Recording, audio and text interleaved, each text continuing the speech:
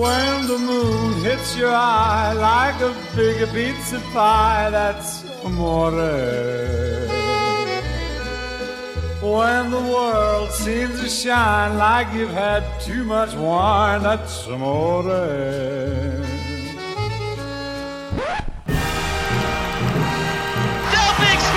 Australia, stand up out of your chairs. Dale Big Smith waits for the judges, and this multi-millionaire mogul now has the best kind of goal. The Thunderbird 144.8 for John Montgomery. It is Montgomery wins. Canada. Montgomery takes gold in skillet. The Cap 720. Oh! Tora Bright has gone smack. Tora Bright is an Olympic gold medalist. Chuck scores. It's Poulet again. Canada wins gold in overtime. Ledechka, touch for the line. 121.12. What another recovery from the youngster. Oh! She's taken gold. She has taken gold. The world champion in parallel giant slalom snowboarding is in gold medal position here. Can you believe it? It is Off the Podium, an Olympics podcast coming to you once again for another amazing athlete interview. We're sticking with freestyle skiing and we're getting a little bit more artistic in the sport of freestyle skiing because for the very first time we're speaking to an athlete who competes in the events of halfpipe, slopestyle and big air. Abi Harrigan, Australian Olympian from the Beijing Olympics last year, 2022. And Abi has an amazing story about just how very close she was to not competing in those Olympics. She essentially had qualified for the Games, and as you'll hear her talk about in this interview, 10 days away from hitting the slopes in Beijing, she broke a leg and basically thought, that's it, I'm not competing. Damn, I was this close. Dream over. But she pushed through it. She pushed through the pain. She pushed through the barriers and everything else in between and still managed to hit the slopes in Beijing to compete at the Olympics. It's an incredible story, and you're going to hear just how much she had to overcome to hit the slopes in the slopestyle. Her friendship with another Olympian, a former guest on this show, who has recently walked away with a World Championship silver medal. Her passion for skiing, why she essentially wanted to ski forever when she first started skiing, and one of the most amazing stories you will ever hear in regards to getting an Olympic pin. That's all I'm going to say here because it blew me away. You'll hear my reaction in this interview about how she got one of the most rarest, uniquest Olympic pins you can ever get. So this is a great chat as you are going to listen to it right now. Our chat with Australian Olympic freestyle skier Abi Harrigan.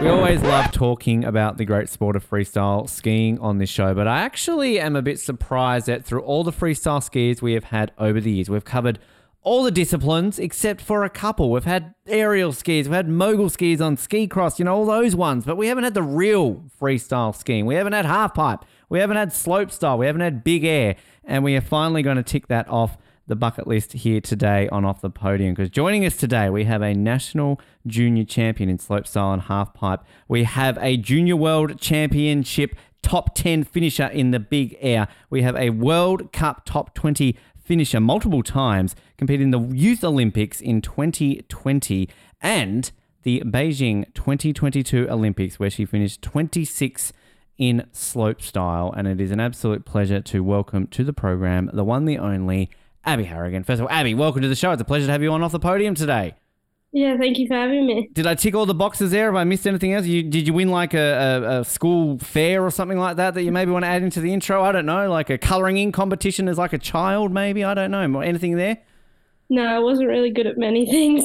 Oh, well, you're great at skiing, and that's why we're here to talk to you about this today, because I'm actually very intrigued. You and I have been talking a lot for quite some time to try and obviously get this there, and very intrigued to sort of hear your journey, because I was working at Channel 7 during the Olympics and loved kind of like seeing your background and then obviously the situation that happened to you just before Beijing. So to learn a little bit about that today, I'm very excited. And skiing, Abi, 3 years old, I believe you were when you started. So, I mean, was this a case of you basically born with skis on your feet?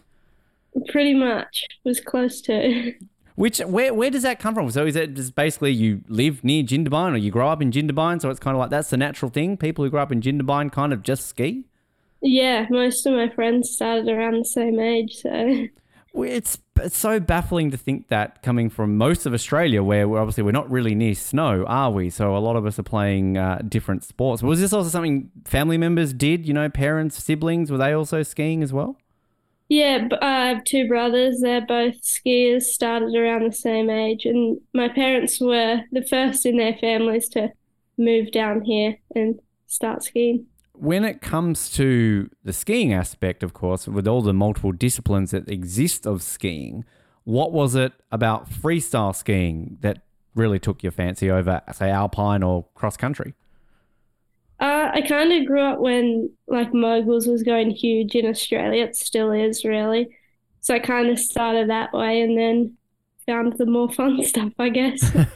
I like the way you describe that, because you were born in the year 2002, if I'm not mistaken, which obviously is a very famous year for Australian winter sports when Mr. Bradbury and Miss Camplin won our first ever gold medal. So it's almost like a natural ability. You're born in 2002, you must get into winter sports on that way. Yeah, did you ever sort of tackle alpine or cross country, or was it just sort of the moguls and the freestyles just to get into the more fun stuff? I did like inter-schools, so competed in everything there and then just picked the fun ones when I got older. I have to ask with the moguls aspect, I realise you were 4 years old in 2006. That's probably not a memory, but Dale Begg-Smith, was there any sort of posters on the wall, or kind of was he just the legend around Jindabyne in the 2000s, kind of after his gold medal in Turin? Yeah, I think I was a little bit after that, but his name definitely got thrown around a lot in Jindabyne. I always have an excuse to bring him up here, Abby. Yeah. He's a god on this show, so we just kind of always have to bring that up. But it's obviously the disciplines that you're involved in, the big air, the slopestyle, the halfpipe. These are still fairly recent additions to an Olympics. When you were going sort of through the motions in the freestyle disciplines, were you thinking an Olympics? Was this something that as a young girl you were wanting that to achieve that, or did that sort of come along as you kept progressing? It kind of came along as I kept progressing. Like, I always wanted to ski and just ski forever. Like, I think that's kind of how it came about. I didn't want to stay home for a summer. So that's the way to do it. The opposite, really, of most Australians, right? So many people just, it's a bit chilly. We're gonna chase that. I love that kind of attitude, because I guess if you grow up in a place like Jindabyne, it's it's not exactly Bondi or Queensland or something like that. You're sort of used to that chilly. As I said to you off air, I'm Tasmanian, Abby. Not quite as cold, probably, with snow like that way in Jindabyne, but I'm definitely more of a cold fan. Did you play other sports outside of skiing? Were you sort of quite active amongst the other sporting circles in school growing up? Yeah, I did a fair bit of sport growing up. There's a bit slim choice in Jindabyne with sports when I was growing up, but yeah. What are the choices? What are the other choices? I did soccer, and then it kind of went from soccer to rugby, but rugby wasn't really my cup of tea. Was there any like prospect of soccer? Was that something that you kind of enjoyed and could have been a Matildas instead? I don't think so. Not quite going. Did it till I was about 8. And then it was purely on the skiing things. What was the scene like going into events like a half-pipe slopestyle big air? Because I can't imagine as, say, a 10-year-old, they're shoving you down a massive big air at that age. So I guess it's kind of like a progression. But at that period when you were that age, was there much of a scene around those disciplines? There wasn't a huge scene. There was like Russ Henshaw was coming up, so there was a bit of a scene with him getting into it, the like Perisher Parks, but there'd always be like a sidekick that's a lot smaller that I would choose. Because I can imagine we've had a lot of ski jumpers on the show, and they've talked a lot about sort of that progression of you're not shoving down a 120 meter hill straight away. You're obviously going from the smaller ramps and you build your way up. Is that a similar thing in, say, particularly the big air, that there are kind of like those smaller aspects that you build your way up to the literal big air? Yeah. So there's definitely some smaller, safer jumps, and then you work your way up until the big ones. When it comes to, I guess, comparing the three disciplines, I mean, they've got their similarities, but also I can imagine they're very different. Is it a capability of when you're training that you sort of do focus on one for a certain season or event over the other, or can you kind of correlate your training that it works well for all three disciplines? So big air and slopestyle are very close together. Like for the 2020 Olympics, they actually qualified together. So if you qualified for slopestyle, you qualified for big air. But halfpipe's quite different. There's not too many people that do all three because it's quite different. You have to put a lot of time into halfpipe, but it's still skiing, I guess. It's got that aspect to it, but that artistic element, which obviously draws a lot of fans to watching it. I mean, we saw sort of the growth of snowboarding kind of when that came into the Olympics in 98, then kind of how that's developed into more and more events. And we've obviously seen that gradually now in the last decade or so with freestyle skiing. Do you have a preference of the three if you had to sort of choose? Yeah, probably slopestyle. Slopestyle. Is there a particular reason? Is it because you sort of got more time to sort of do a little bit more? Yeah, I think it's more time. It's a bit like big airs. It's a bit like you got one and done, basically, isn't it? yeah, it's a bit like straight up, straight to the point kind of thing. Where slopestyle, you can put a bit of style into it. It also seems more strategic, I can imagine, in a way, because obviously big air, one and done. Halfpipe even has also got a bit of an element to it where you're only really getting a certain amount of jumps, aren't you, sort of as you're going down. Whereas slopestyle, there's not really, I guess, a speed element as such in terms of that you can take your time a little bit more, if that's correct. Yeah, you can you can choose your own lines and stuff. You've got a little bit of time to think. If you mess one thing up, you can still kind of fix it down the road. But yeah. Is it a case too, I know we've sort of spoken with certain events where, say, snowboarding and skiing will share it, you know, ski cross and snowboard cross, for example, and we've had your very good friend Josie Baff on the show and sort of talking a little bit about that. But when it comes to sharing the sort of courses with snowboarders in these courses, is it a case of you always like to get on first ahead of the snowboarders, or you like it afterwards because maybe they lay down the snow a little bit better? I mean, is kind of there a preference on that side of things? Usually it doesn't really make a difference, but if the snow conditions are a bit softer, I'd prefer to get on before them because they kind of ruin it a bit. Pesky snowboarders, right? They're always sort of talking about that. Just on that, mention Josie, we had her on just before Beijing, and since then she's gone on to win World Championship silver and doing very, very well. Sort of, did she ever try and tempt you to go over across to snowboard? Did you ever try and tempt her to go across onto the skis or anything like that growing up? She was always a skier for as long as I can remember, racing. Tried to get her off a few jumps a couple of times. But that must be a fun experience when you grow up with someone like that, and then you obviously go to a youth Olympics together and then go to a full Olympics together. I mean, was that kind of the dream? Did you talk about that much growing up, and when those opportunities came, it just added to those experiences? Yeah, it was really cool. We competed in inter-schools together, and we didn't really kind of realize we were on the same paths until Youth Olympics. Nice. And then, this is pretty cool. Kind of works out very well. I obviously get to the Youth Olympics because I love learning about any athlete's experience when it comes to those. But as I sort of mentioned at the top, national junior champion when you were 15 years old in slopestyle and halfpipe, then sort of progressed through junior world championships. You were 6th in 2018 in the big air, 11th in slopestyle, 14th at halfpipe. When it came to sort of getting to that level, when you're competing in these big events, you said you just wanted to ski kind of forever. But is it at those points do you sort of have a competitive nature that comes out of you, that you're going to these events, you're obviously winning junior championships, that you're just going there, okay, well, this is a bit different now. This isn't just skiing forever. This is I can go out there, do the very best I can and push towards doing top 10s, podiums and further on.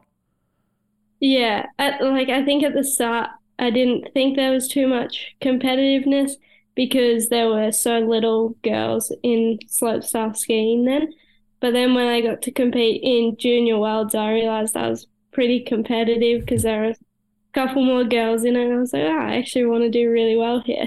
Have you seen since then, when you were doing that, say 5 or so, 6 or so years ago to now? How is that growth going with girls in those sort of disciplines in freestyle skiing, particularly in Australia? It's definitely getting a lot better. I used to compete by myself all the time, just me. We're definitely getting up to like 5 or 6 girls, but I think we still need so many more. How do you think that can happen? Do you think it's just sort of more exposure, recruiting people from the other disciplines of skiing, kind of saying like, hey, you bloody aerialists, stop doing aerials, slopestyle, big air, halfpipe, it's where it's at. Come on. Less scary. Yeah, I think just more exposure for the sport. Like, it's still a pretty new sport. Not too many people know about it yet. So every time we get aerialists on this show, I always like to say, like, stop stealing our gymnasts. Like, I'm trying to always say to our gymnasts who come on the show, like, go steal aerial skis, like, get some of your own back. So I'm saying there that even in freestyle skiing, you need to steal the aerialist, right? Like, just go to Jeff Henneke, just, look at that, say, shut up, David Morris, bugger off. Like, I need this skier. Like, we want them. Like, that's where it's at, surely. Yeah, I wish. You get Laura, you get Danielle, they've done all right. I'll give it a go next time. Yeah, go get Dale out of retirement, like he's on his island. He can come into that sort of level, I'm sure. Dale would be all right at the big air or the slopestyle. I think he'd do okay. I'm sure they would. Did you ever meet Dale? I have to ask that question. No, I don't think I did. Damn. No. All right, I'll tell you what, when we get him on the show, that's the dream. We'll make sure that you're around with that to do that. Yeah. Youth Olympics, though, did that become a goal pretty quickly when you were sort of competing at places like the Junior World Championships and these other competitions? Yeah, it did. One of my friends, Cameron Liddell, he went to the Youth Olympics before my ones. And when he went, I was like, I think I really want to go to these next ones. Which kind of made it the plan. It's always seemingly that whenever we ask about it, that it's almost like a very good preparation for a full Olympics, right? Because obviously outside of the competition side of things, which we'll touch on, but you're at a multi-sport event, you're representing your country, you're in a village, you're meeting competitors from different sports that you would never associate with on the World Cup and other stages like that. So how helpful was the 2020 Youth Olympics in preparation for the full Olympics 2 years later? It was really good. Like, I've never been to something like the Youth Olympics. Like, it was so crazy. That venue and village and was so cool. It's not really the best to compare it to China just because of COVID and everything, but I'm sure it would be just as cool if there was no restrictions and stuff. That was right before COVID, wasn't it, right? So that was at the beginning of 2020, like literally those golden days when we're like, COVID, what's that? So you kind of were able to get a perfect little window there, weren't you, to have that before kind of the shit hit the fan around the world? Yeah. Just after the Youth Olympics, we went over to Switzerland, and then a couple of weeks later, just sent home. Everything went down that way. I'll touch on this when it gets to Beijing, but we always love hearing about those experiences around, pin sharing and kind of bumping shoulders with other athletes and things like that. Did you get sort of involved in that level, or was that something that maybe was more prevalent a couple of years later at the full Olympics? Definitely some pin sharing at the Youth Olympics. So much fun. How does it compare to the Beijing? Because I love the stories when we sort of hear that, the Olympics will the IOC will create things like apps, like, do a certain amount of things and you find a hidden pin or something like that. Or, there's always, pins from a certain country that everybody's sought after. Like, is that more because it's a Youth Olympics, is sort of a bit more engaging with the sort of the age group, or does that sort of take a different level when it comes to Beijing? Yeah, I think they were pretty similar with like the pin sharing and the apps. You had to do like certain things to find certain pins and stuff, which was cool. But I found it a bit harder in Beijing to get like access to the apps and stuff. Was that COVID related, or was it just kind of? I think so, yeah. Do you keep everything outside of the pins? Like, I'm that type of person who I would keep everything from a letter to here's my lanyard to here's like I would just hoard everything. I'm that much of an Olympic fan that if I ever made an Olympics, that's what I would do. But are you that type of person, Abby? That like where you sort of even both the youth and the sort of that you just kept literally everything? Yeah, I've pretty much got everything. Nice. Is it scrapbooking, like folders, a box, like mum and dad keep them? Like, what do you sort of do with it? It's in a box on like a hanging thing in my room. Nice. That's how it works. Do you have, I don't know if I've ever asked this question before, but like a favorite piece of anything Olympic related, be it a pin, a uniform, like anything that through those experiences you're just like, this is my most prized Olympic possession? I got a pin that's just straight up like the coloured Olympic rings, and it was from Thomas Bach. Like personally given to you by Thomas? Yeah. Wow, okay. I need to hear this story. Like, how did this come about?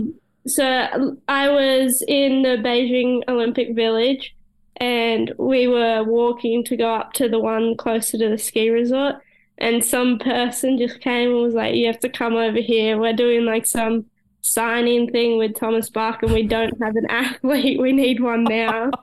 Wow. So I got pushed into this thing, and it was with Thomas, and I got to meet him, trade some pins.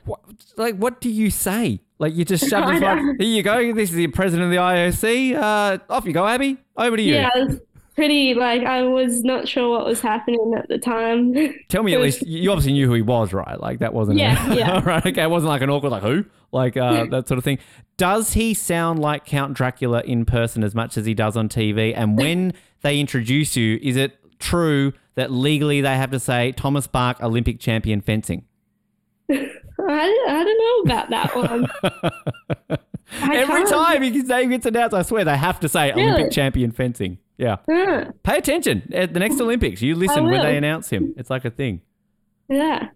It's incredible. What was he? Was he nice? I'm guessing, like, kind of everything along those lines. Super nice. There was obviously a lot of people around him at the time, and pretty hectic, but yeah, it was really nice. Did you give him a pin in return? Like, did you give him an Aussie pin? Or? I tried to, but he was like, no, I don't trade pins. Oh, he just gives them away. I mean, if it's kind of like a Pokemon Go style app where you've got to collect the pins, that's like the golden Mewtwo, right? Like, that's like the absolute perfect one to get. Wow. What an incredible story. There you go. Yeah, it was really weird, but very cool. Hey, some people came home with Olympic gold medals. You came home with a personalised pin from Thomas Bach, I think. Eileen Gu, couple of medals, please. Did she get a medal, like a pin from Thomas Bach? Don't know about that. You obviously, just on Eileen Gu, she obviously did great things in Beijing, did great things at the 2020 Olympics, and a real, I guess, poster athlete for the sport. You talk about sort of expanding, getting more people in it, particularly girls. Does it take sometimes like somebody like that to really kind of expose it? Because she's obviously got a huge profile, in China and the US and around the world and everything along those lines. Yeah, definitely. I think she's doing amazing things to get girls into skiing, especially in China, it seems.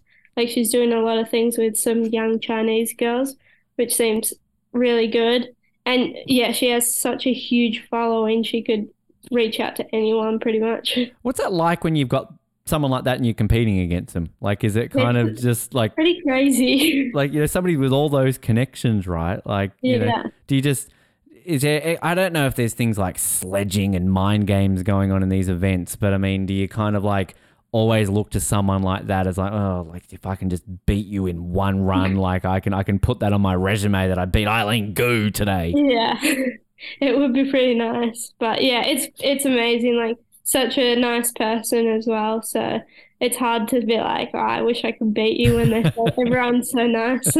Is it a community like that? We see that with a lot of these winter sports, that where the fields maybe aren't as deep as some of the other ones, it does seem very close. So sort of when you're on the circuit, be it at an Olympics or just a World Cup, that you're all sort of very close off the snow?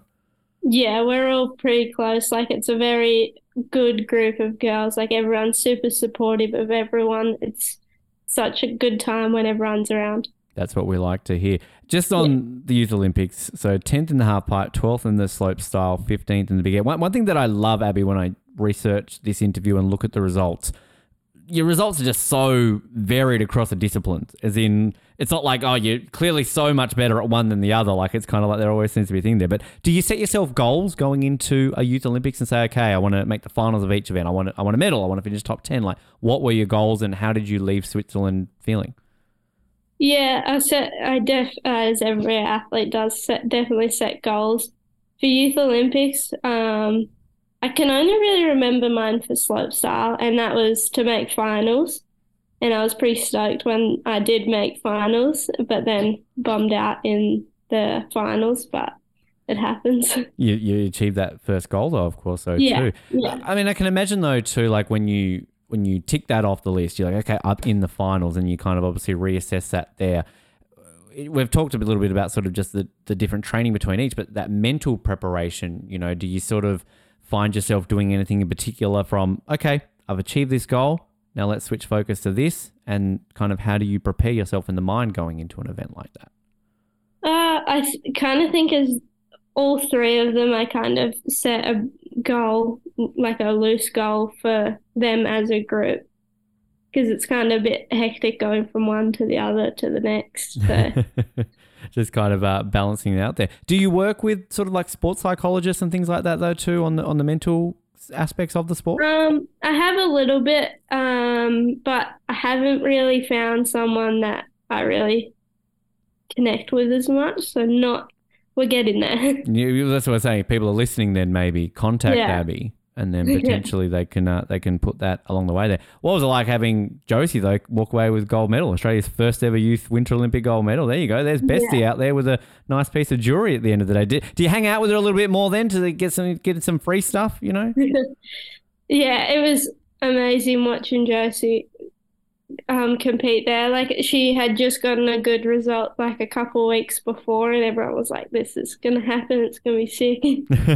She told a great story when she was on the show about getting a medal back to Australia. So you know, kind of the stories along those lines. Obviously between Youth Olympics and then Beijing, you did pretty well, sort of, you know, in the lead up, sort of on the World Cup stage. You know, you're getting several top 20 finishes, and even months before Beijing, you know, finishing 13th and 15th in slopestyle. Obviously, before we touch on what happened, unfortunately, before Beijing, what was sort of your mindset at that point, that close to an Olympics? Kind of, you're in very good form there. So I guess you were feeling quite strong and tracking well heading into what was going to be your first Olympics. Yeah, I was feeling pretty good with all my results, pretty happy with how I was skiing and everything. It's just, it was a bit hectic. They changed the qualifying, the qualifying years. It's usually 2 years before your results count, but because of COVID, they made it 3 years, and I didn't compete in that third year, so it made it a little bit harder, but we got there in the end with that last competition. So that basically means that at that point, you know, rather than say feeling comfortable at a certain point because you would have maybe been on a certain level to go there, you've essentially got to get better results in a few more events to kind of, I guess, catch up, I suppose, to the other girls? Yeah, just had to like keep my results pretty consistent. Couldn't like drop down a couple or have a fall in a run. So it was a little bit of pressure there, but yeah. What was that feeling like then when you realized that you had achieved that you had ticked those boxes and that you were going? Yeah, I was so stoked, like super happy, over the moon. But for the last qualifying event, it was in France, and I had to get, I think it was a top 15 I had to get, or I had to get above one girl. So this one girl that was ranked 30th, I had to beat her in that competition.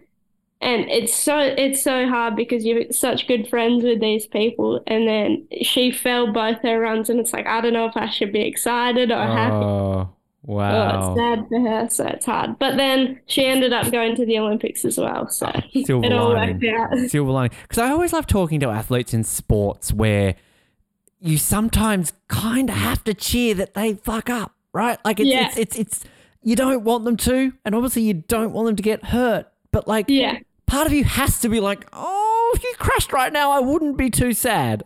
Yeah. It's horrible, but it's also, it's how it goes in the sport. Yeah, but like that's where going back to that camaraderie between you all though, where you kind of almost need that in a sport like that, don't you? Whereas there are sports out there where sledging and things like that are part and parcel of it, but there's sports where maybe you don't necessarily want them to crash, right? So it's kind of, it's a weird comparison what I'm about to say here, Abby, but it's kind of like how, say, like our great emergency service workers out there kind of have to have a bit of a dark humor about them because they face such tragedy every day to kind of keep them sane in a way. So like this is kind of that way of you guys were like, oh, well, we're all besties and everything, but if you crash, thanks very much for that, Eileen Gu.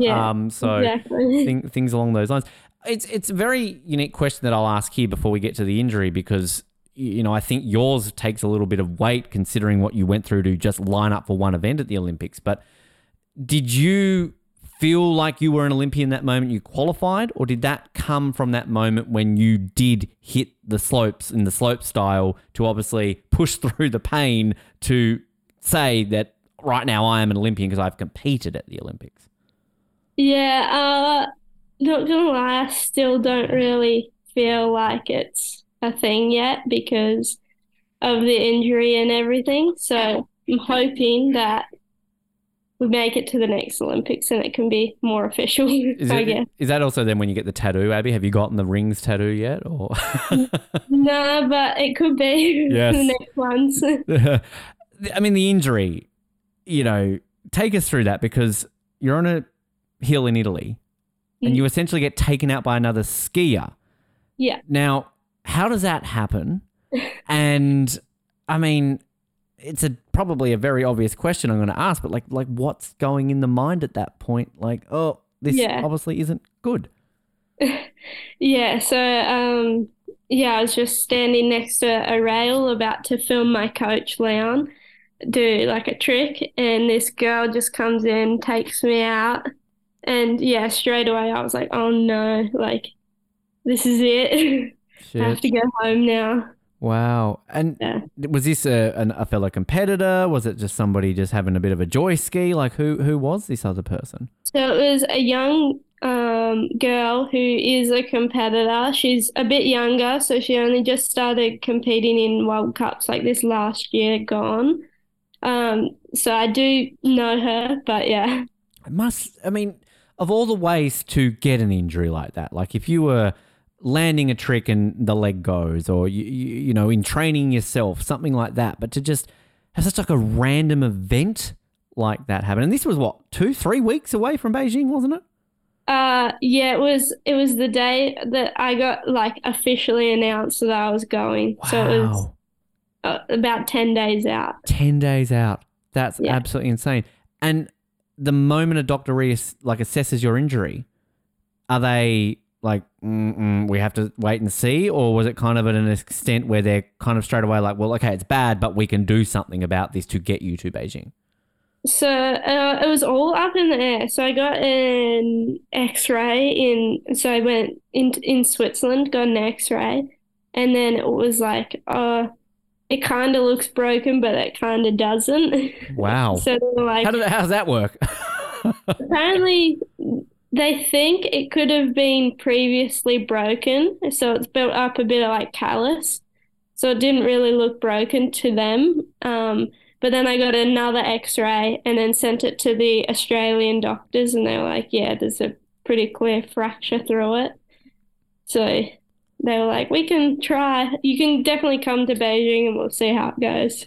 And is it one of those ones where you have to have those conversations with your coach and doctors about the longevity and risk? Because obviously it's kind of that, you've got a ticket to the Olympics. You know that you've got it. So you just have to be ready enough that you can compete versus, well, if you do that, you could fuck this up even more and then there's your entire career gone. Like I can imagine those conversations are being had at that point. Yeah, there was a lot of conversations about it. And pretty much straight away they were like, you can't do much more damage, unless you completely snap your leg, which is very unlikely. So they're like, you can't do too much more damage. So I was like, might as well go for it. I guess they're kind of good words to hear then, it's sort of not too much damage. I mean, I read, a heat molded plate mixed with painkillers. Can you explain to us what on earth a heat molded plate is? Yeah, so it was pretty much a piece of plastic, and then they heat it up, I think, in hot water and mold it to where the fracture was. And then I just slip that in my boot, and it's like a casing around my boot. Wow. Jeez. Yeah. And painkiller, and obviously there's a certain amount they can only give you. I mean, did they work? Were they killing the pain, or did they only sort of work to a level where you're like, okay, well, this isn't that great? They definitely worked, especially for the first 2 training days. They worked quite well, and then I got a cortisone shot as well. And then I had a bit of a fall and it kind of weared off a bit. Wow. Which, I mean, how were you? This is a weird question, but how were you at dealing with pain beforehand? I mean, you're obviously a freestyle skier, so I mean, pain's part of the business, right? But was this something that, was the most difficult thing you had to overcome, or was it a case of, I've had worse? This isn't that bad? Well, touch wood, I haven't had that many. That's my first broken bone, first kind of serious injury I had. So not sure how I deal with pain. Well, I think really? maybe I think you're it's learning. all right. Yeah. Obviously not too bad. How were you seeing a doctor every day? Was this kind of something that the Australian Olympic team's doctor was just kind of assessing you basically every day to see where it was at before competition? Yeah, I was seeing doctor, physio every day, icing it every day, doing as much as I could to make it good. And in terms of you obviously you mentioned you heard it a little bit more in training, but how limited, how difficult is it to be that limited in training? Because obviously you train so much and then you get to this point where you're doing everything you can to just compete in one of your 3 events. But again, back to my favorite question on the mental side of things, how hard is that level to overcome? Yeah, I definitely had to think about what I was doing a whole lot more, how I was landing, how everything was going. But I just had to do 2 or 3 runs in the day, 2 or 3 runs closer to the competition in the day and just call it so it didn't get any worse. So it was pretty scary. And obviously, so you pull out of the big air first because that was going to be your first event. And I can imagine of all the 3, because that's got more of a heavier landing, I could imagine. Was that one ever a realistic possibility, do you think? Or was that one kind of always going to be a no-no based on the injury?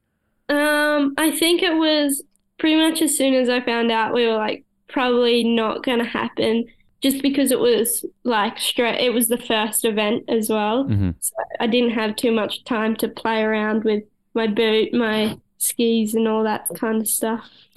But the slope style, obviously, as you said, your favorite. You at least got to go that. At what point did you get the green light? How close was it to the event where it was kind of yep, Abby, you're good, you can do this?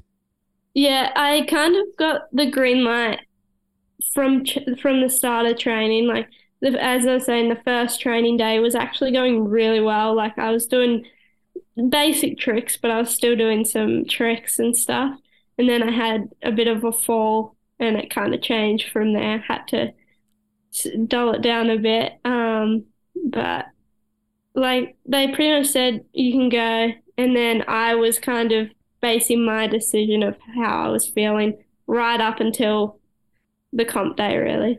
And so when you woke up that day, do you just have to take a moment and just be am I really feeling this? Or is it a case of, well, maybe not, but I'm gonna push through this. I'm gonna do this because I'm gonna become an Olympian today. Yeah, there was definitely some doubt. I was talking to parents, brothers, and being I don't really know what to do. And then I was well, I'm here. I might as well give it the best shot. Did a few training runs, and then slopestyle got called off because of the weather. So I had to wait another day. It's almost was it the cards that were helping you out there though, right? Yeah, the Beijing gods wanted you to compete. Yeah, exactly. So I had some more time to get it better, and then the next comp day rolls around and it's well, might as well give it a shot. I can ski.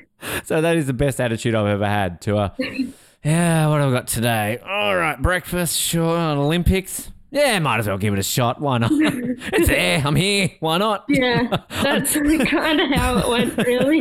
Next time I wake up thinking, do I really want to go to work today? Or do I want to call and say, might as well give it a shot? Yeah. I'm going to just think of you. You're my motivation now, right there. I would do one run and be no, this is it. I can't do the next one. And then I'd do another one and I'd be I guess I can. But I guess it's kind of one of those things. I mean, you're obviously so young, so it's sort of you've got such a long career, hopefully, ahead of you. But it is also that level where any athlete doesn't know how many Olympics they've got in it. It could maybe be your only shot in the Olympics, or you could go to another 10. So, I mean, I think at least now it's been a year. do you kind of reflect back on that choice now and go, well, it was the right one? Because, again, I'm always an Olympian. They can never take that away from me. Yeah.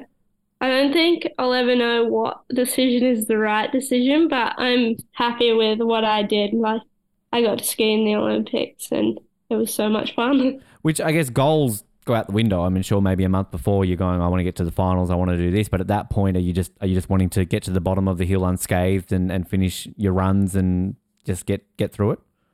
Yeah, there was a point in like the last training session. I was like, I'm just going to have as much fun as I can while I'm here. As much fun as I can on a broken leg while I'm here. So and did you have fun? Did you have fun? Yeah, I had so much fun. Like, as soon as I was like, there's no pressure, there's nothing on, I was like, just have so much fun. But that's such a unique experience that, like, you just don't generally hear people at the Olympics say that I'm going to have fun, because it is such a pressure cooker of an environment in Olympic Games that no matter how many more Olympics you go to, Abby, you can always say, well, my first experience, it was a blast. It was fun. Yeah. That's incredible. Yeah. That's so incredible. Which, when you finished that third run, I mean, what was the emotion like? What was that feeling like that you'd done it? Yeah, it was pretty crazy. I was obviously pretty sore, but I was pretty like happy with what I could have done. There's not much more I could have done to make it any better. Which I can imagine too. I mean, looking at the overall results, of course, obviously, Caroline doesn't start, so technically you're not last. But, I mean, you do, at least on your first and second run, not get the lowest scores. So, I mean, just saying, on a broken leg, crashes or not, I'm not taking them into account, Abby, but you still beat people on a broken leg. So, in your face, so. Megan. Right? Yeah. Trying to pump that up a little bit. What was your parents' attitude like in all of this? You said you were talking to them, you're talking to your brothers. Like, are they more concerned, or are they sort of more encouraging you? Like, you hear Abby, like, give it a crack, go on. My mum was stressing out a lot. I think she was just trying to say anything to make me happy and whatever. And Dad was like, just kind of rolling with the shots kind of thing. Such a dad, right? Like, yeah. Were they able to go with you, or were they watching back in Australia? No, they were back home. Right. Which obviously, adds a little bit of hardness to it, obviously, in a normal Olympics, without COVID restrictions and things like that. So when that is done, half pipe, was that then, again, were you looking at it realistically, or was it kind of, I've done this now, this isn't really a huge prospect and I'm okay if I don't do it? Yeah, I was kind of like, half pipe was kind of just like thrown in extra kind of thing anyways, like even if I was completely healthy. So after slopestyle, I went through the half pipe once and was like, this isn't going to happen. Not going to happen. I've always loved asking this question to our Australian athletes post-Beijing because of the success that obviously Australia had last year in Beijing and just that vibe, because a Winter Olympics is obviously a little bit more unique. You're a lot more spread out in terms of villages and things like that than, say, our summer athletes are. But can you describe that mood that was going through the team during those Olympics? I mean, Jakara, obviously, as part of the freestyle team, won a gold. So, I mean, was there just an added vibe and energy going amongst the Australian team during those games? Yeah, the vibes were definitely high. It was like everyone was just so stoked to be there.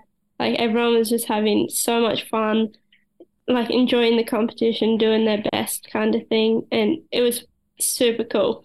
I guess the positive of having your events spread out and kind of that will I, won't I compete is I guess you kind of have an excuse that you are sticking around and you can maybe watch events, whereas a lot of people are obviously getting shipped home after their events. So was that a bit of a bonus? And did you get to go out and watch? Did you get to go watch like Josie, for example, or anything like that? Yeah, I watched a couple of Josie's like qualifying runs, but her, was it the semi-finals? Oh, the semi, right, yeah. I was competing just before that, so I was like, I'm going to go ice my leg kind of thing, do the right thing. Yeah. But definitely watched it on the TV and stuff. And then went and watched the moguls. Yeah, went and watched moguls, and then watched everything on the TV pretty much. Which did you also then get to experience either the opening or the closing ceremonies at all? I didn't. We decided it was best not to walk on my leg. Probably a good idea. Yes. Yeah. Which is that something that, because I know it obviously depends on sports and sort of competition schedules and that, but just sort of based off your experience you had last year looking towards future Olympics, is that something that, if possible, I know Milan's obviously going to be a different one with different venues spread out across that region, but that you would like to experience that in a future Olympics? Yeah, definitely. I'd love to experience an opening or closing ceremony. It will be pretty cool. I mean, you still can't top Thomas Bach giving you a bloody pin. Yeah. He's not doing that. No. He doesn't stop like, welcome to the games, Abby, have a pin. Like that's kind of not what he's doing. When you got home, was it straight into rehab, kind of fixing the leg and sort of like, where are we at right now? Obviously, more than 12 months removed. How is the leg and sort of how are things since Beijing on the competition front? Yeah, I got home pretty much like 2 weeks after, had surgery on my leg. And then it was actually a pretty quick recovery. It was like 3 months kind of thing, which is good. Screws are still in there, but it's really good. Like, don't really feel it at all, which is great. Kind of like a Terminator leg now that you've got some like bionic parts in there. Does it, when you sort of got that, I guess, full capability back of the leg, does it cross your mind at all, like the first time you land a trick? Or, I mean, obviously you didn't break it sort of in a landing, but I mean, just certain things along those lines of when you first hit the snow after, say, the surgery and you're back to that level? I was definitely very aware of my leg, especially like because my boot sits right where it's broken, because it's called like a ski boot fracture kind of thing. It's right where the ski boot is. So I was a bit cautious of it. But then like after a couple weeks, getting a bit more comfortable, couldn't notice it at all really. And then I'm guessing now with all of that in mind, you've recovered now and you're obviously still going strong out there. Milan Cortina, I'm guessing that you've had that taste now, Abby. You realise what it's like. You've got the Olympic blood in you now. Is that kind of just pushing towards Milan Cortina? Yeah, that's definitely one of the goals at the moment. Beating Eileen. That's what I'm saying. Yeah. Just putting it out there. You can't let Josie do all the medals. Yeah, exactly. I got to do some of it. No, right? Like, I mean, in all fairness, Youth Olympic gold, World Championship silver, you know, come on, you get the gold. Yeah. That's right. That's what she's missing, isn't she? Yeah. You know, I'm just putting it out there as well. But again, is there an age? I mean, it's probably a difficult question to ask given that it's such a newish sport at the Olympics, you know, and we've got people competing who were still there less than 10 years ago for the debut of these events. But is there almost like a peak age for a slopestyle skier or a big air skier? Like, is it sort of, you know, you've got many years to come before you even hit your peak? Yeah, I think it's still kind of being figured out what it is, but it's pretty young. I'd say it's probably between like 20 to 24, 25. You're in that golden period. Yeah. You got, so you're peaking in Milan. I'm saying 2026. I'm putting this out there to any freestyle skier from Australia for 2026. We've said this with our moguls guest before, but like obviously 2006, Dale Begg-Smith, as we mentioned, in Italy, Golden Games. All right. Alyssa Camplin, bronze in freestyle skiing in Italy. It's a year ending with 6, beginning with a 2 in Italy for Australia. I'm just saying right now, it's been a good omen for Australia at the Winter Olympics. Italy, number 2, number 6. You've got all that luck on your side right now, Abby. It's going to come together for you. It's going to be the ones. Exactly. All right. It's going to be sweeping it. Like Eileen, like what did she win? 2 gold and a silver, wasn't it? Pfft, come on, you're going to win 3 gold. 3 gold. Yeah. Easy. That's what I'm saying right now. Outside of skiing, sort of like what are you up to? Kind of what's life like for Abby now? Has it changed since you've become an Olympian? Not entirely. Working a lot, trying to save up for the next Europe trip. Hitting the airbag a bit at the moment, which has been pretty fun. That's a sort of new facility, isn't it? Sort of the airbag facility. I mean, what's that been like in terms of has that helped yourself? Like you maybe don't have to travel as far now to kind of just have like a basic training facility like that? Yeah, it's so good. It's like one of the best facilities there is in the world. So it's amazing having it in my backyard pretty much. But definitely see it paying off in my skiing this last year. So it'll be fun to see what happens. And in terms of, you were talking a little bit off air sort of about where you're at right now in terms of the upcoming, I guess, winter and here in the Southern Hemisphere. You were touching a little bit on New Zealand and sort of some things that are happening there. In terms of just Australia and where you're at, Jindabyne or any of the other sort of places across Australia, while there may not be World Cups, are there sort of some type of events or sort of like training sort of things that you sort of do? Because as you said, you like to follow the cold, right? So, you know, I'm sure you're going to be sticking around as much snow in Australia in winter as you can. Yeah, definitely going to be skiing as much here as I can. There'll be I think there's the Thredbo series in Thredbo, which is a bunch of competitions like rail jam, slopestyle, big air kind of thing. Fantastic. Good to hear. Good to hear. I still need to try one day and last longer than 30 seconds on skis and not completely wimp out. It is on my goal, my bucket list one day, Abby. So I don't think the big air is on my to-do list. Maybe a small air. Maybe a small air. I mean, look, the goal is still, and this is going to take a lot of mental willingness and becoming less of a chicken. The only sport Australia has never sent a Winter Olympic athlete to is ski jumping. So I'm just saying, you know. Eddie Eagle moment. Exactly. Just as long as I get to the top and somehow get to the bottom. Yeah. You only have to ski straight. Exactly. Right. You know, I don't know how I'll look in the tight spandex. You know, I'll have to, you know, do a bit more running and go to the gym a little bit more. But hey, I'm always down for a challenge, and I might be in my 50s by the time I reach it. But hey, I could set a record for oldest Olympic ski jumper as well. So I reckon you've got it in the bag. Thank you, Abby. I appreciate that. That means a lot to me. So thank you. We like to close out with a set of get to know you style questions. Now, as always, these are based on a questionnaire that Team Canada athletes got given to them ahead of the Pyeongchang Olympics and the Rio Olympics. And essentially, they ask them pretty random questions. And also, a lot of these questions will make me feel really old, given that some of these questions you're going to say certain things and I'm like, wow, I really am old. And I want to start off by saying, what was the first Olympic Games you remember watching? I think it was the ones Russ Henshaw first competed in. Was it Sochi? 2014? Yeah. Yep. That definitely feel old. Considering my first Olympics I remember watching was about 10 years before you were born. So you this is the thing. Like this is your age. You have never been alive when Australia has hosted an Olympics. Yeah. Considering I will be soon. You will be soon. But like that just makes me feel old thinking that you weren't alive when Sydney happened. So yeah, I know. I mean, Sydney, you're obviously, you know, not too far away from here. But like, if you've been to events at Homebush or places like that, and you sort of see where they were, and you kind of see they've got obviously the cauldron there at Homebush and things like that.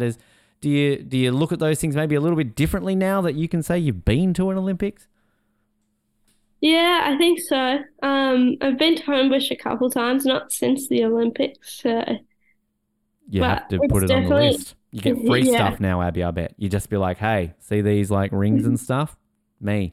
I got given them by the president of the IOC. That seriously has got to get you some. You could go to like Lucerne in Switzerland and like just be like, hey, this is probably like a secret key that gets you into the IOC headquarters, like into the bunker. You know, you could help decide the 2030 Olympics with that pin. You know, where would you have them? Like, I mean, this is usually a question on these lists. I'm jumping ahead, but like, if you had the power with that pin to be like 2030, I want the Olympics in this place. I want the Winter Olympics to go to this city. Where would you put them? Switzerland. Yes. Yeah. It's been a while since I've been in Switzerland, so that works. Okay. Is that just favourite place to sort of compete, is it, or just favourite place to visit? It's just one of my favourite places to ski. Like, it's insane wherever you go. Great. I like it. As a kid, who was your favourite sports team? Sports team? Probably the Matildas. The Matildas. Good question. You got tickets to any of the World Cup games this year? No, I was having a look at them recently, but I don't think I'll be able to get up there. Damn. No, there's a lot going on, obviously, at the moment with that. Very, very exciting time for women's football and football in general. Your favourite music artists are?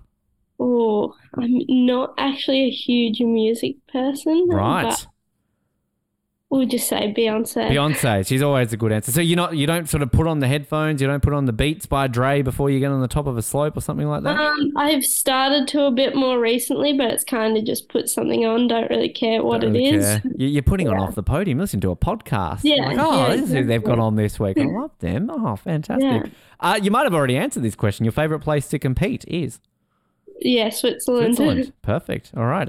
One thing that you have always wanted to do is? Maybe like bungee jump. Bungee jump. There's that adrenaline. I can imagine you're on a freaking big air and half pipe and that sort of stuff. So you're doing crazy shit like that. That's great. Bungee jump. Again, show the pin, I'm sure. Yeah. Probably get you free bungee jumping. What is your favourite movie? Favorite movie? Benchwarmers? Transformers? Benchwarmers. Oh, Benchwarmers. Oh, well, that was two very different movies, Ben. I heard the bit at the end there. Benchwarmers, good movie. Yeah. I like that. Your favourite place? Well, this one they asked, because obviously it's a Canadian-based quiz, so they say your favourite place to visit in Canada is, but let's change it up. Your favourite place to visit in Australia is? It'd have to be on the hill, Thredbo. Beautiful. I like it. Do you have a favourite summer destination, or you don't give a shit about summer at all?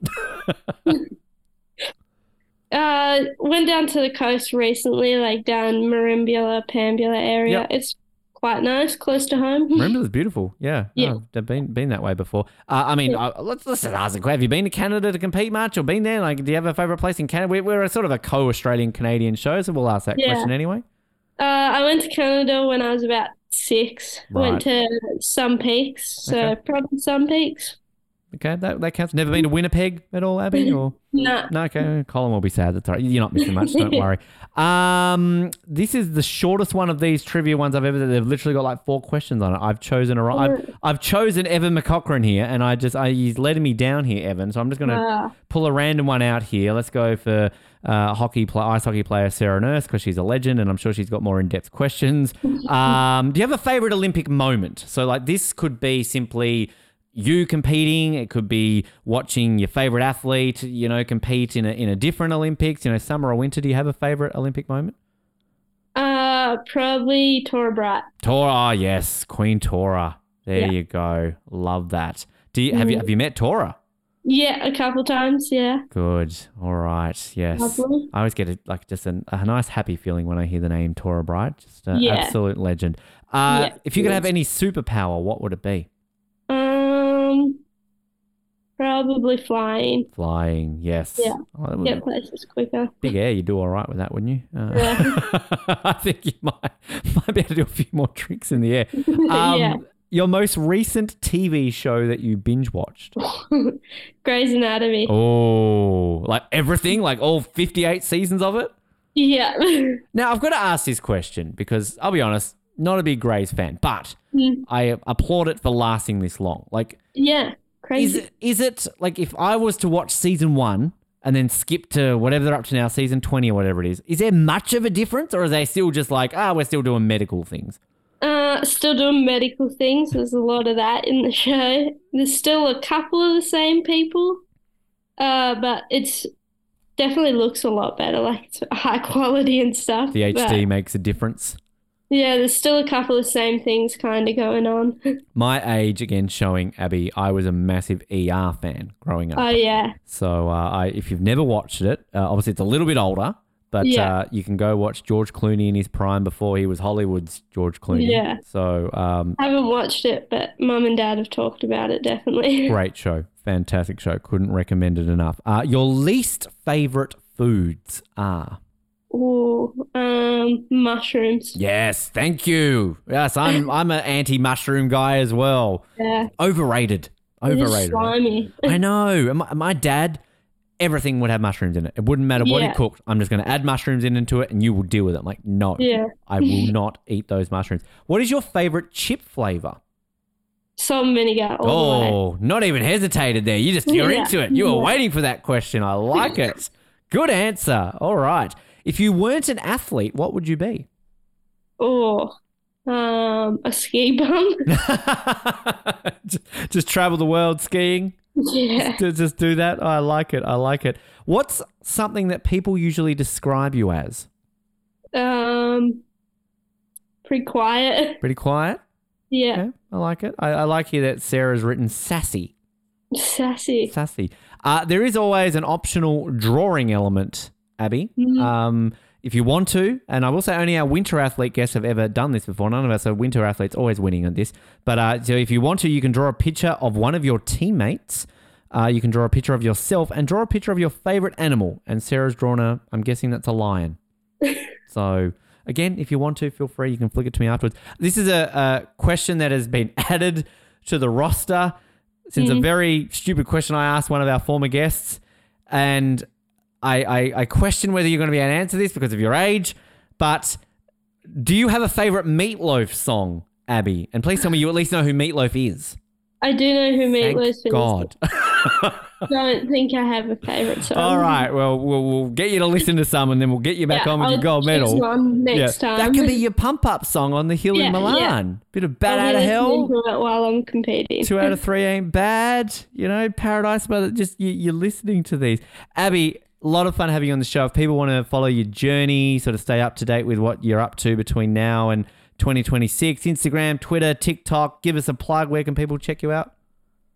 Just the Instagram at Abi Harrigan. Well, that's clever. Abi Harrigan. I like that. No TikTok? Not on the... No, not on the TikTok yet. Yeah, I keep saying this every episode. Like, we're not either. And I guess, I don't know, we just cave and be on the TikTok one day. It might happen one day. I really sound like one of those old, the TikTok. Get on the TikTok, guys. Abby, such a pleasure having you on the show to learn about your journey and your experiences. Best of luck moving forward with everything for Milan and beyond, for the Switzerland 2030 Olympics, of course. And we'll definitely get you back on to chat about how things are going for you again in the future. Yeah, thank you so much for having me. It's been a blast.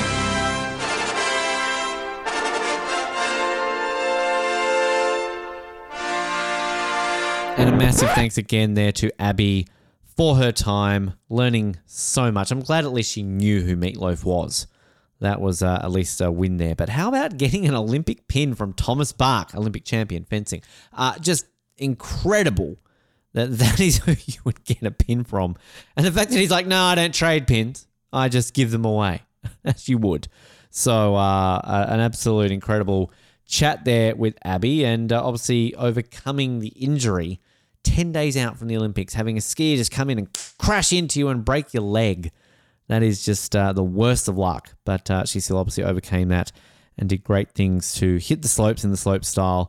And 26, technically not last. As I said, there was one competitor who obviously didn't start, so she technically was not last. So big thanks to Abby, and best of luck for her moving forward, and we'll be sure to get her on again when hopefully she has listened to those Meatloaf songs. So we'll see how that turns out. Now, great that Abby mentioned the Matildas, and then I touched on the Women's World Cup, because we are weeks away. We are weeks away from the Women's World Cup, and we've got a lot of great coverage that we are doing. Of course, we last year did the Men's World Cup in Qatar, and we've decided that we enjoyed that so much that we're going to provide coverage of the Women's World Cup. It's right here in our backyard, of course, for Jared and myself here in Australia, and of course over in New Zealand.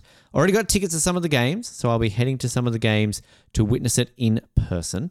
And we thought, well, let's cover it. Let's cover it like we did with the Men's World Cup. And next week on the show, we will be doing our World Cup 2023 preview episode. So our FIFA Women's World Cup Australia-New Zealand 2023, our official preview episode of that will be happening next week. We'll be getting the gang back together, myself, Jared and Colin, to go over the groups, give predictions, all the same things we did during the Men's World Cup last year. So we're looking forward to that. That'll be next week on Off the Podium. Then after that, we're going to continue on some skiing, just getting you pumped and excited for that as well. We've got a unique interview coming your way in a few weeks' time. We've got an author on the show. We love getting authors on the show. And it's sort of very relevant that we're doing this in the midst of a major women's sporting event. We've got an athlete, a former athlete, and also an author who has written a book on female athletes and the Olympics and everything along those lines. So we'll have that in a couple of weeks for you as well. And in between those interviews and our coverage of the Women's World Cup, we've got an episode which we love doing on this show. We do it a year out from every Olympics since we've existed. We obviously started during Rio, but a year before Pyeongchang, we did a year ahead to Pyeongchang. Looking ahead to Pyeongchang, we called it. A year out from Tokyo, we did looking ahead to the Tokyo Olympics. Then when it got postponed, we talked about the postponement. Then a year ahead to the Beijing Olympics, we talked about the Beijing Olympics. We looked ahead to the Beijing Olympics, funnily enough. So what we're going to do now, you guessed it, we're going to look ahead to Paris 2024. We're going to do an episode where we're going to talk a year out from the Paris Olympics, a little bit more about them and update you on some news and just looking ahead to them and just doing a general sort of year out from the Paris Olympics. Where are we at? Everything along those lines. So a lot coming up along the way. And later this year as well, the one that I'm also very, very excited about for us to be doing for the very first time, we will be doing a series of episodes on the Pan Am Games. Now, we obviously have covered World Cups, Commonwealth Games, events like that, and given that we do the Commonwealth Games, we thought, well, let's do the Pan Am Games because we've obviously got a big Canadian contingent on this show. I like to say 50%. Technically, it's 33%, but let's be honest, 50%. Colin, he brings a lot to this show. And we want to cover the Pan Am Games. So I think we're going to hand the reins over to Colin. He can host those ones because at the time of recording this, Jared and I don't even know if we're going to be able to watch the damn things. So we might be just staring at stats and watching highlights on YouTube. So we will see what we can do, but we will be providing some coverage of the Pan Am Games a little bit later this year. They're in Santiago in Chile, and we're very much looking forward to being able to bring you some coverage of our very first Pan Am Games, and also a bit more in the future. It's in January and February of next year, so obviously, quite a way away from that. But we've also all committed, we've come together, we've had a discussion, but we're going to cover our very first Youth Olympics next year. That is right. We talked about it with Abby here on the show about her first Youth Olympics back in 2020. Well, the Youth Olympics, the Youth Winter Olympics are back next year, and they are going to be in the great city of Gangwon in South Korea. Now, I'm probably mispronouncing that, but that is where they will be held, and we will be covering those. So get excited for our first ever Youth Olympics coverage as well. So we've got plenty of things that we're ticking off. 2024 is a massive year. Obviously, it's an Olympic year. We've got the Summer Olympics next year, but then, of course, we will be doing our first ever Youth Olympics. And in between all that, and those great other athlete interviews that we'll have in the lead up to Paris and everything else for the remainder of this year and all that sort of too, we'll be continuing our random rewatch series of the Olympic opening ceremonies, which I'm looking forward to continuing as well along the way. So stay tuned for those. We'll have more of those coming for you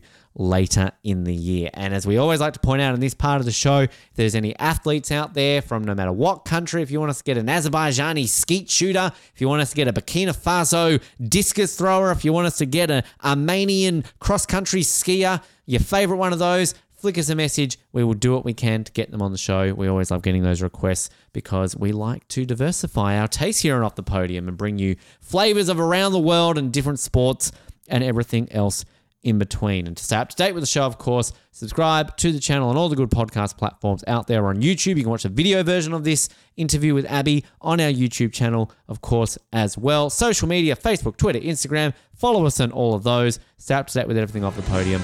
And we always appreciate reviews, feedback, questions, and everything else in between. Abby, thanks again for her time on the show. Thanks again for you for listening to this program today. I always forget all the closings. We've got so many closings that I meant to add now that I commit to doing it. Shout out to the Birmingham Bull, Go Left, Jason Momoa. You took the words right out of my mouth. Shut up, Mountain. This has been Off the Podium. Thanks for tuning in and razzle dazzle. When the stars make it blue, just like pasta fasul, that's amore. When you dance down the street with the cloud at your feet, you're in love. When you walk in a dream, but you know you're not dreaming, signore. Scusa me, but you see, back in old Napoli, that's amore.